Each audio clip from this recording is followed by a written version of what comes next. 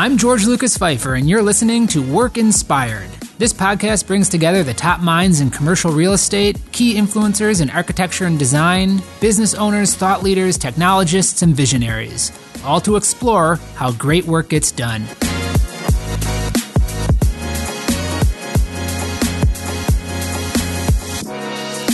My guest today is a partner at the law firm Quarles & Brady. He has a Harvard Law School degree and is an expert in commercial real estate law. Very excited to have this man on the show. Please welcome Ted Yee. Well, Ted, thank you so much for being on the show today. I know you're a busy guy, and I really appreciate you being here to talk to us about some of your experience and shed some insight on the situation that we're currently going through. You had told me that there was a culture at Quarles & Brady before the COVID-19 crisis, and then it's kind of shifted since then. So let's start there. Let's talk about kind of what was the culture like, how did people work at your law firm before we all went into this crazy work from home situation? I don't know if I call it a culture change. Our culture remains pretty much what it is, but just how we go about doing our work. I think, like many other law firms, we're pretty traditional, conservative, if you will, not in a political sense, but conservative in a slow to change sense about how we use our office. I think the significant majority of, like 90% of our attorneys, would come into the office, if not daily, then, quite frequently. The folks that work remotely were in a distinct minority. We did support it, and we were happy to support it. But I would say the vast majority of our lawyers would come into the office to do their work, very in a very traditional setting. We each had our own separate offices, bigger office for partners, smaller offices for associates. But very, I would say, in terms of a work environment, very, very traditional. Yeah, we had seen, because in our industry, the commercial interiors industry, we're tracking some of the shifting trends in legal and law firm spaces before all this happened, and there was certainly a bit of a shift moving away from the huge private offices for each partner and the number of support staff per lawyer. And we were seeing that kind of trend down as following the open office trend, not so much as some of the tech companies that were going full open office and shared benching, but we were certainly seeing a decrease in the square footage per head count. And I feel like this is kind of now super accelerated it, to now no one's in the office right now. How do you think, when our state opens back up, and I know some states are already opening back up, how do you think it's going to change, this experience that we've just had is going to impact the future of how you guys work? That's a good question. It's hard to forecast these things, but a couple of things I would suspect. When we go back to our offices, and this is going to be true of every business, we're going to have social distancing rules in place. We're going to have safety rules in place. For law firms, I don't think it'll be as difficult as for some other office users, in that we have pretty big distance anyways. Our head count per square foot is relatively low compared to many other uses. So I think in terms of social distancing, it may not be as difficult for law firms. Like you said, the lawyers, for the most part, have private offices, and even staff have, distinct carrels that are certainly bigger than 6 feet. They'll certainly be more than 6 feet apart from their neighbor. And oftentimes in our office, there's distinct dividers between their pods. I'm sure you've seen some of these furniture systems. So the social distancing won't be that as difficult for a law firm, I don't think, as maybe some other users. You're right. I think some law firms went to the open. What is it called? The name for this, the open plans, but I think very, very few. We're a pretty slow to change industry, including how we use our space. I think you're right that even before the lockdowns, law firms were working to get more efficient with their space, meaning with their space and with everything, because we're in a very competitive environment. We needed to reduce our costs. Our space costs are one of our highest line items after our personnel costs. Space is maybe the second, the highest cost for a professional service firm like ours. Although IT is very quickly catching up, and in some cases, it will pass up our space line item. Uh, but yeah, the law firms were trying to go in that direction, single size offices, getting rid of the large partner offices. We were just not taking meetings in our office anymore. That wasn't happening. So you didn't need the giant partner office. So law firms were shifting in that direction even before the lockdown. I think the lockdown is going to accelerate that. And in particular, I think now that people have worked at home, and I think the majority of us have done it successfully. Uh, I think there's going to be more remote working, not less. So maybe we'll have opportunities to be even more efficient with our space, and perhaps hotel space, perhaps there are another number of possibilities now that people, I think, for the most part, are now, and there's still resistors among us, for the most part are now understand that remote working can work for a professional service firm like ours.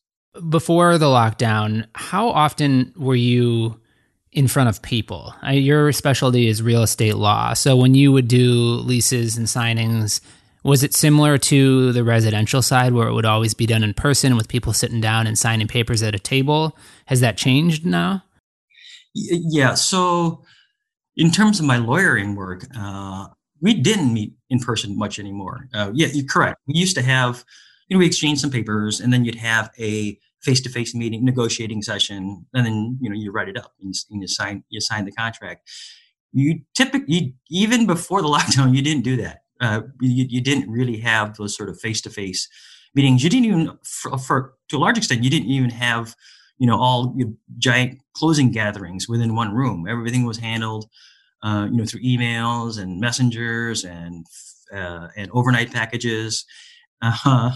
You didn't, from the lawyering standpoint, I didn't do a whole lot of sit down. We did, occasionally would happen, but not nearly as much as it, maybe 10, 15 years ago. But I still did have a lot of face-to-face meetings. It was mainly in two categories. One was I had management responsibilities with the firm. They ended last November, but there are a lot of those meetings. Very often were face-to-face with either large gatherings or small gatherings. But a lot of the management happened face-to-face, and then a lot of the networking in terms of business development or just getting involved with the community or getting involved with the profession. Oftentimes those involved face-to-face. That's that's how we build relationships, right? Generally, relationships when we're together. Obviously, that has not happened for you, right? You'd have your typical business lunch. You don't have that anymore. At least we haven't had it for close to a couple months now. So I don't know how that will change after the lockdown ends. So that we may go back to doing that, but I'm not as sure about that. Yeah, it's interesting. I've got a couple questions for you based off of what you just said, but comparing to translating what you said over to our company, I have seen that probably the people that are struggling the most are the salespeople, the business development people, because that model under this lockdown has completely changed and gone away. Now it's a digital outreach. It's leveraging the internet and social media a lot more. Of course, they were trying to do that before, but the goal was always to get in front of a person. Unless you embraced an e-commerce model where you could sell your services or your products right from a website, the relationship was so important. And so having to try to develop, nurture, and maintain a relationship now completely isolated from a person through the internet is such a change for so many people. So it's interesting that you talk about that as far as the networking side of it. And I think a lot of people are wondering, in an industry where it was traditional that relationships were formed by getting together with other people, what is the future going to look like? We can do our work from home a lot of times, but to develop relationships with people from home is a whole different animal, I think. Yeah, I agree. I agree with you. You can maintain relationships, I think, virtually, but I think it's difficult to build new ones. And in a professional services like ours, that trust and knowing your advisor is critical. Right? It's a different kind of sales. You have to build some rapport and trust between the client and the attorney in order for make that relationship work. Again, I think the maintaining it can be done remotely, but it's difficult to build it. I think. Do you think that referrals from people that you do trust are more important now than ever, or will be? I hadn't thought about that, but I think you may be correct. I think that's right. I think that referrals are always a big part of how I develop business. Uh, right, I think that may be even uh, more important because the buyer, the client, can't physically meet with you and check you out, so to speak. So they have to rely more on their trusted advisors about who would be if you who would be a good lawyer for this kind of work. Um, I hadn't thought about that, but that I think you may be right.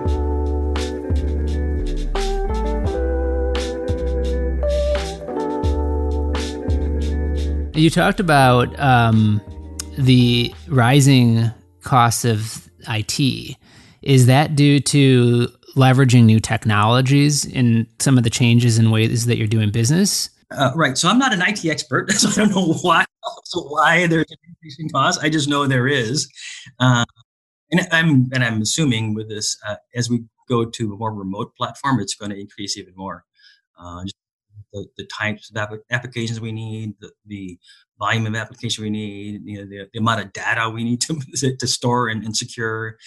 I don't anticipate those costs going down. In fact, I think they're going to rise pretty steeply. Are you guys doing a lot of Zoom and video conferencing like so many other industries are? Are there new technologies that you guys are adapting now that you hadn't used before? Yes, we're doing a lot of video conferencing. We're not allowed to use. Sorry, we're not allowed to use Zoom for business purposes because our IT folks aren't comfortable with the security. We use other platforms that we can better secure, and even there's certain things you cannot transmit, over the internet. Just there that we have to be very vigilant about data security in our business. We can audit it for data security.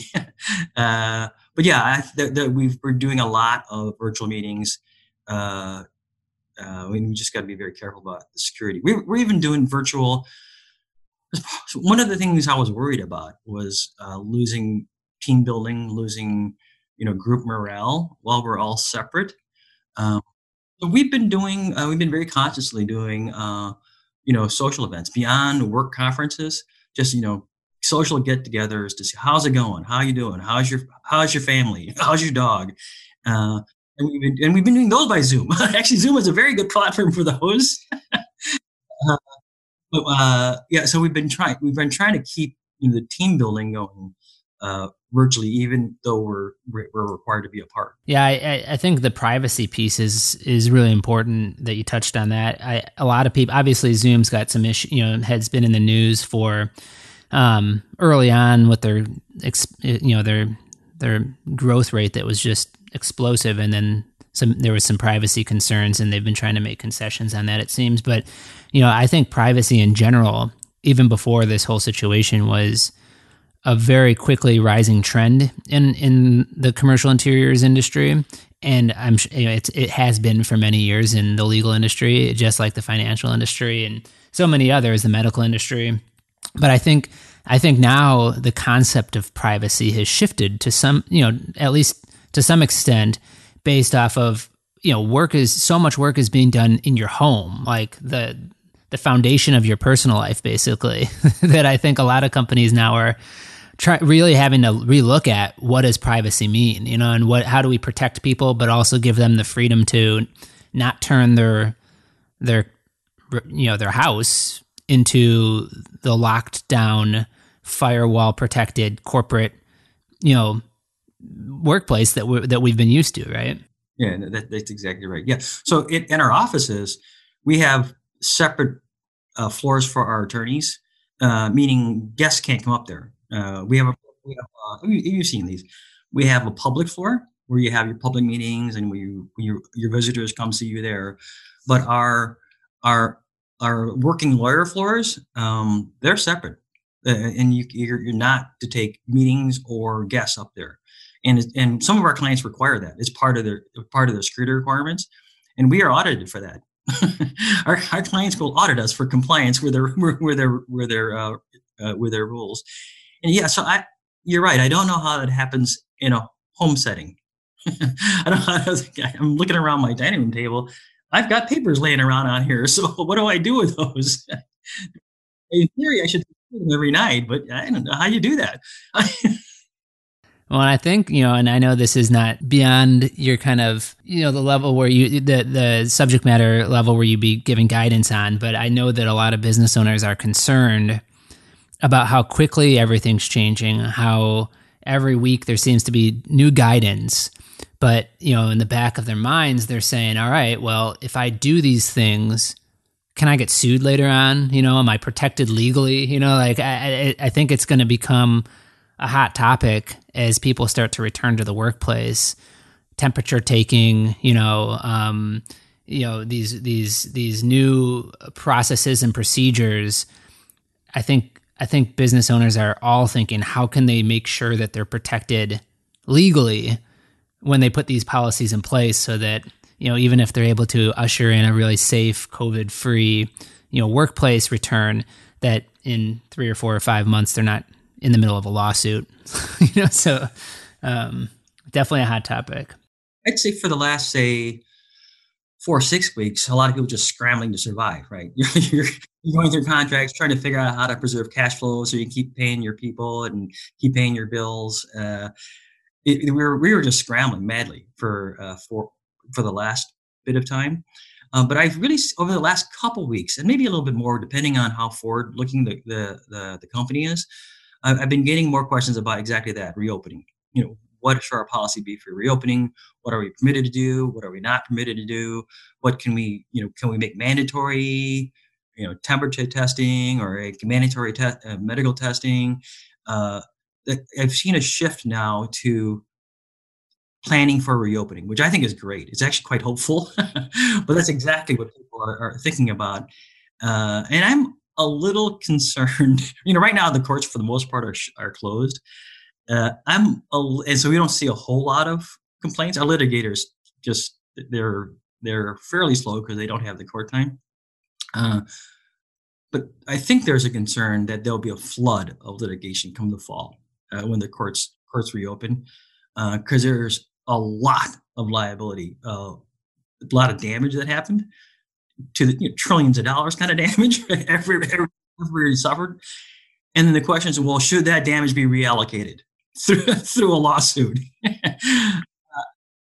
And I hope people are thoughtful about that, because we could, just like we were worried about the hospitals being overwhelmed, their courts could get overwhelmed come this fall.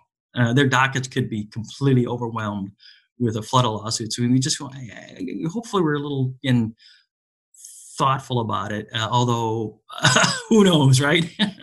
Yeah, and I mean, and I hesitate to ask the question because I just don't know that there's a real answer to it at this point. But is there anything that a business owner can be doing right now to, be thinking the safety of their team first and foremost, but also to be thinking about the safety of their own liability? Like any advice you've got in that arena? Yeah, I'm. That is what everybody's planning on now. We're trying to figure out right now, and this is new, right? This is not something we have a template for. So we're all working figuring that out right now. In fact, I got a conference call after this in about an hour with exactly that topic. What are our procedures? What are our plans? What are what's the best way to reopen? As you said, the most important thing is health and safety of your employees, people around your customers, others around you. But then also, how do you protect the company? And that's what company leaders have to do. You got to think, how do I protect the company? And that's really what's happening right now. I don't know if you saw, there's one of the first lawsuits I saw was, who is this? A few plaintiffs sued McDonald's for unsafe conditions. I guess it's a class action. Uh, there's going to be a fair amount of this. It's interesting to see how this plays out. Yeah, we'll all be tuning in as you are, and probably looking to firms like yours for guidance and advice. We'll see if the government steps in and put some sort of protection in. But I agree with you. I didn't liken it before to the idea of protecting the overflow and the strain on the system for hospitals. But I feel like you're right. As soon as people feel like they have the capacity to start thinking that way, I fear that it's going to start to happen. So, very interesting. Well, let's shift back in time a little bit now, and go back about a decade, 10 years ago, to when you made your big career move over to Quarles and Brady, where you're currently at, and tell me about that decision, because as I understand it, it was an opportunity in your career where you could be part of kind of growing a company. And that's a theme that we talk about a lot on this podcast, is entrepreneurship and initiative and taking action. So tell me a little bit about your thought process and that experience. Sure, be happy to. Yeah, I was at a large, 10 years ago, I was at a large international firm, really happy with the work I was doing in terms of lawyering, really high level, as sophisticated as you can get, very challenging, the kind of stuff that you want to do as a lawyer. And you were there for a long time, right? You were there 25 years. Pretty close to 25. Yeah. Long time. And I had great colleagues. We took care of each other. Can't say anything bad about the place. At the time, I was my management position at the time was running a I call it a production unit. It's our leasing. It was a leasing team that we did commercial leasing work for lots of the firm's clients. Say 15 to 20 people on the team, lawyers, paralegals, staff, and it was enjoyable.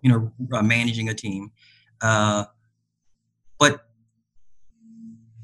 I didn't have an opportunity to, and this doesn't come very often for lawyers, to help build an office, build something beyond your own personal practice. Quarles and Brady has been around for 100 and many years, and the firm is very, very thoughtful about succession planning and about continuity. You don't get to be 100 plus years old without that.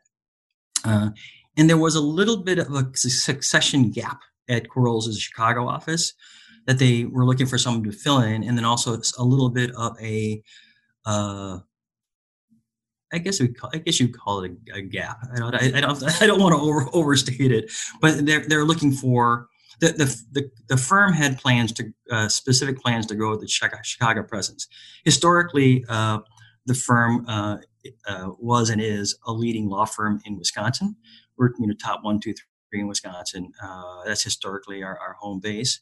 The firm was looking around for where can we grow. To back up a little bit, lawyers were a service industry, so for the most part, we just follow the economy. We serve the economy. So if the economy is growing, great. Our revenues grow. You should be growing along with the GDP growth. If the economy is shrinking, there's some kind of cyclical practices, but typically you shrink a bit with the economy. But ideally, what leadership wants is growth beyond GDP growth, right? You want to outperform.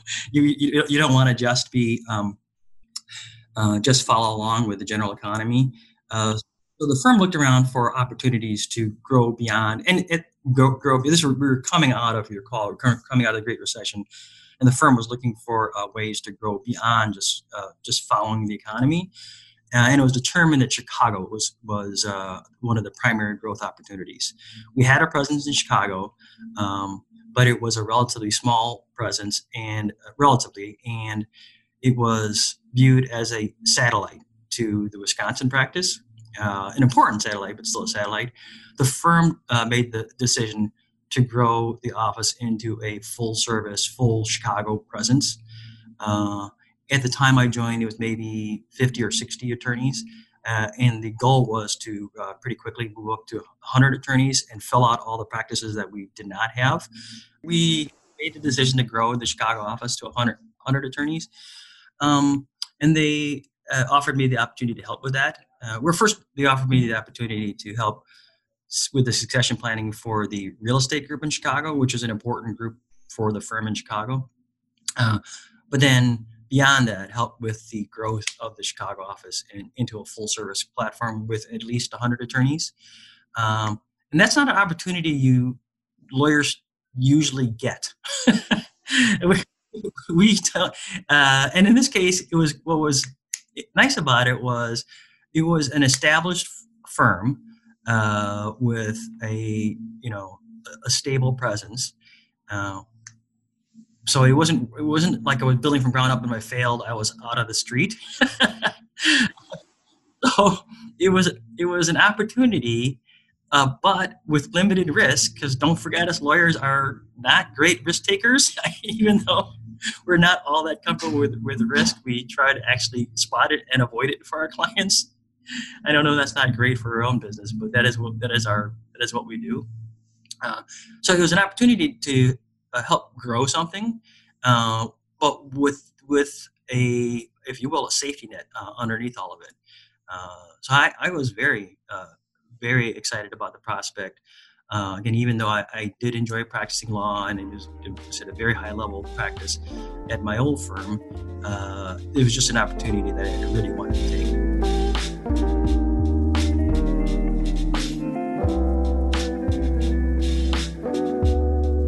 So 10 years later, and you guys have obviously had a lot of growth and a lot of success.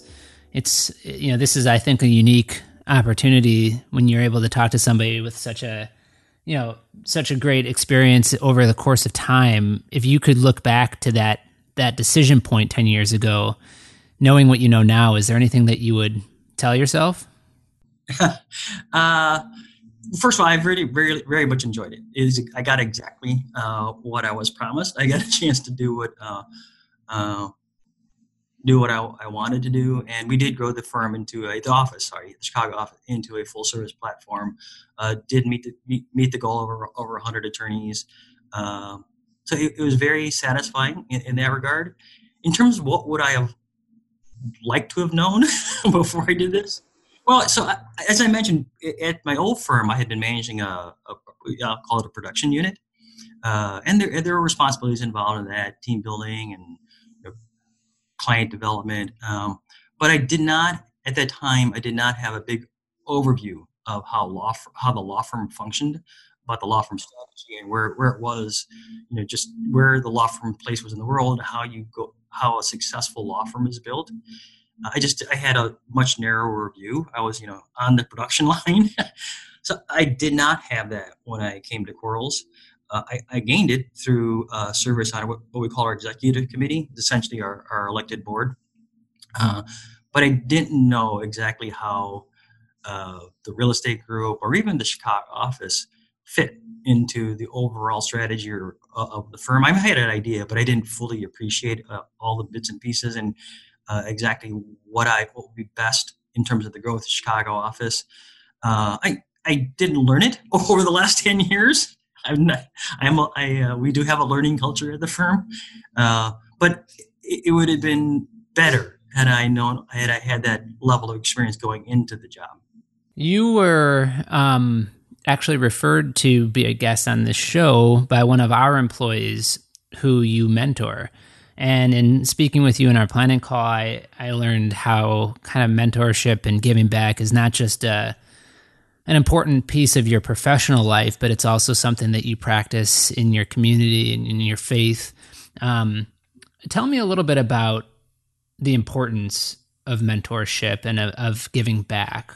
What makes a great mentor? And are there any stories that you can share from your experience in these different kind of ways of giving back and of service? We're all supposed to, at the end of the day, make things better when we leave, right? We're supposed to improve things around us, and I think mentoring in terms of helping, in particular, younger people, either younger attorneys or people outside of your profession, or kids, or in particular kids for that matter, is a great way to improve things around you because it's a multiplier, right? You help you help someone become a better lawyer. You help someone become, whatever, just a better what they do. Then they in turn can go help others. Like I said, there's a multiplier effect to the effort. So I think it's, for me at least, it's an effective way to do my bit to make things a little better around here. And I think that's all of our jobs. In terms of what makes a great mentor, so I think a few things. You got to be a good listener. You can't assume that the person you want to help was actually not correct. That they have the same background as you, that they have the same goals or aspirations. So you have to be a very good listener. You have to understand what that person's background and what that person wants to accomplish, and then think about what you can do to help. But in order to do that, you have to be able to listen and actually hear what the person is saying he wants to do, and then you have to have a great deal of humility. You have to understand that it's that person's life, right? So you can't solve all their problems. But you can help them. You can help them in many ways, but it's not. There's limits to what you can do, and there's you have to not approach with a whole lot of ego, a whole lot of ego and egos, if that makes sense. Right. Yeah. You're kind of looking. I mean, you got to approach it with a real kind of servant's mindset, right? And it's not something, you're not doing it to get something out of it. You're doing it to help somebody else. And I think that's really important, because I do think that there's, I'm sure you're asked to be on advisory boards and, and these paid positions quite often. And this is not that. This is more of a almost philanthropic type of a thing where you're really selflessly giving to somebody else. And I think that it's relevant to what you were talking about before, about looking back at your decision that you made 10 years ago, and it was the right decision, and it turned out to be a great success. But for someone that was in that spot in their career 10 years later to have helped guide you, and to be able to do that for others who are earlier on in their careers now, I think is a great service. So I think that's remarkable that that's such an important part of your life. If you were mentoring me and I was looking to grow in my professional career, what's one piece of advice you could tell me? Oh, I'm not sure. I don't know that much about you or about your background and what you want to accomplish, but probably similar things. The mentor and mentee need to be similar thing about, being humble and knowing what you can and can't do. Not that you shouldn't stretch or try to, always, improve and better things. One thing I think is very important for particularly a younger person is to always be constantly curious. Don't be constantly, what's the word for it? Just inquisitive. If you don't understand something, try to figure it out. Don't just walk away from it. And it actually makes life a lot more enjoyable if you are constantly trying to learn more things. And in order to do that, you've got to be curious about how things work, about how other people are behaving, or maybe it's be curious about things, be inquisitive. All right, Curious George, you got it. Exactly. You see, there's one question you asked before that I didn't think I answered about I think stories about people who have mentored me. Yeah, that'd be great. Yeah. So early on in my career, a big part of our job is we do reading and writing and drafting, but then a big part of what I do is negotiating, where we work things out with the other party. It's not adversarial like a litigator is, but it's still negotiating. I mean, both parties have goals, and they match. Otherwise, you wouldn't be doing a deal, but not exactly. So negotiating is a big part of what we do. So early in my career, there was a senior partner named Kevin Garvey that was at my old firm. Led me through negotiations. He allowed me to sit in and watch how he did it. But the critical point is, at one point in time, he's got to let you loose and let you do it on your own. And not every partner can do this. So he actually had me fly out to California for a couple-day negotiating session. It turned out to be a good friend of his that was opposing counsel. So I just sat in a room with this opposing counsel and negotiated a very complicated deal, on my own after Kevin had trained me and taught me. But again, but he said, training wheels come off at some point in time, which is a hard thing for some mentors to do, especially in a professional setting. But he did, and it was a huge growth moment for me. And I didn't realize at the time, but the person that was the opposing counsel was a good friend of his. So I don't know if they had discussions about it, but it was like, okay, take care, Ted. He's going to be slow at this, but it was great. And Kevin allowed me to do that, and that has got to be now. Let me think about this. Like 30 years ago, man, if not longer. Yeah, and that was a big step. And something you remembered 30 years later, that's cool. And that's the type of impact that you can have, right? When you take the time to share some of your expertise and knowledge, you can impress upon somebody an experience that they'll remember for decades. I think that's really cool. The Boy Scouts have a training method. It's called EDGE. You know what that is? So no, I've never heard of it. EDGE, EDGE. So it starts with E, you explain what's happening. D, you demonstrate, how to do something, and that's what Kevin did. He demonstrated to me how to negotiate, and then you guide. Then you have the person do it, and you guide them through it. But they're actually doing it, but you're still providing guidance. And then the final E is, I call it encourage. But then you let them loose. Yeah, right. You let them loose, and that's the scary step for lots of lawyers. Like, let them loose and encourage them, empower them to actually then do what you train them to do. Because many of us are control freaks. We have a hard time letting go, and that's a scary step for lawyers. But that's exactly what Kevin did for me.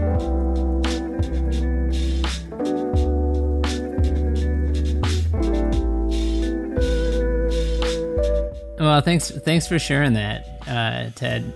Last question, and this is something I ask everybody that comes on the show. If there is one great resource that you would recommend that's been beneficial to you in your career, what would you recommend?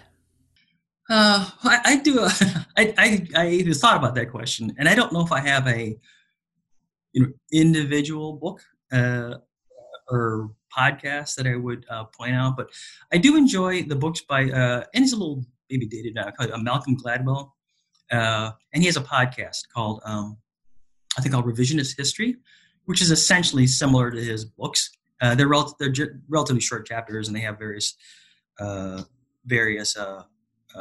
stories in them. So I enjoy reading those. I enjoy listening to the podcast. It may not be making any more. I think he did maybe 3 seasons of these podcasts, but I find it very interesting, including one he examined the LSATs, which is our entry level test, and how LSATs affect grades and how grades affect law firm hiring, which I found very, very, very fascinating, and about how all of that really doesn't correlate to success in law firm. But I did enjoy his writing, and I enjoyed his podcast. There's one of his chapters was about the 10,000 hour rule, where to become expert in anything, you need roughly 10,000 hours. And it's helpful for me when I talk to younger attorneys that come out of law school and say, listen, you need to put in some time to get good at this, and it'll be roughly 10,000 hours. So yeah, and that's a lot of time. Oh yeah, if you do 2,000 hours a year, which is a lot, and it's got to be quality. It's got to be quality experience. It can't just be doing the exact same thing over and over again. If you do 2,000 hours a year, that'll be 5 years, and that's right. Working hard. I hope it encourages them in that, hey, listen, I got it. You don't know how to do it right now, but we understand that it's going to take a little time to get better at this, because we all went through it. We all went through that 10,000 hour period. It's interesting. In his chapter, there's people and organizations that you think, oh, they just came out of nowhere and they were just really good. I mean, you think Michael Jordan was just really good, or the Beatles were really good. No, they put in their 10,000 hours before they got to where they're at. They just did it with, huge zeal. Got it done pretty fast. Well, that's great. It's great advice, and it's super relevant to everything else you were saying too. It's looking up to those that have experience, those with experience sharing, helping the journey, helping stay on the path, being humble, understanding your limits, but also being aspirational. It all connects together, and I think it's probably a good way to kind of finish this episode. Bookmarking to where we start, or bookending, I guess would be the word, to where we started talking about how we're in this period of great change right now, and just kind of putting all those different tools, I guess you could say, together, or ways of thinking together, and pioneering our way forward through this, right? We'll draw on some experiences from the past, but also be looking to, being open to new things and understanding that some of this is just going to have to be time and experience. This is an unprecedented thing that we're going through. And I think when we come out on the other end, it will be one more thing that our industry, your industry, each of us individually in our personal lives has gone through, and we can look back on it and say, you know what, we didn't know everything because it was new, but we've learned from it, and we're probably going to, eventually be stronger because of it. Yeah, I agree. It's very troubling times for many people. I understand. There are a lot of folks going through very difficult times. But you're right. I think it's also an opportunity to look at our systems, look at how we're doing things, get better at it. We're going to make mistakes. There's no doubt about it. in reopening, there will be mistakes made. But with the right attitude, I agree with you. I think it's an opportunity to relook at how we're doing things and hopefully do them better. Ted, I really appreciated our call or our talk today. Thanks so much for sharing with us. Really great insight, and really grateful for your time. Thank you so much. Oh, you're welcome. I enjoyed it. Work Inspired is brought to you by BOS, a leader in commercial working environments and a Hayworth best-in-class dealership. Experience our 360 approach and discover the team, tools, and techniques required to navigate the complexity of your next workspace at BOS.com. If you have ideas, feedback, or would like to be featured on our show, please email podcast@BOS.com. Thank you for listening. This has been a Workspace Digital production. If you're interested in launching a podcast at your organization, please email info@workspace.digital for a free consultation.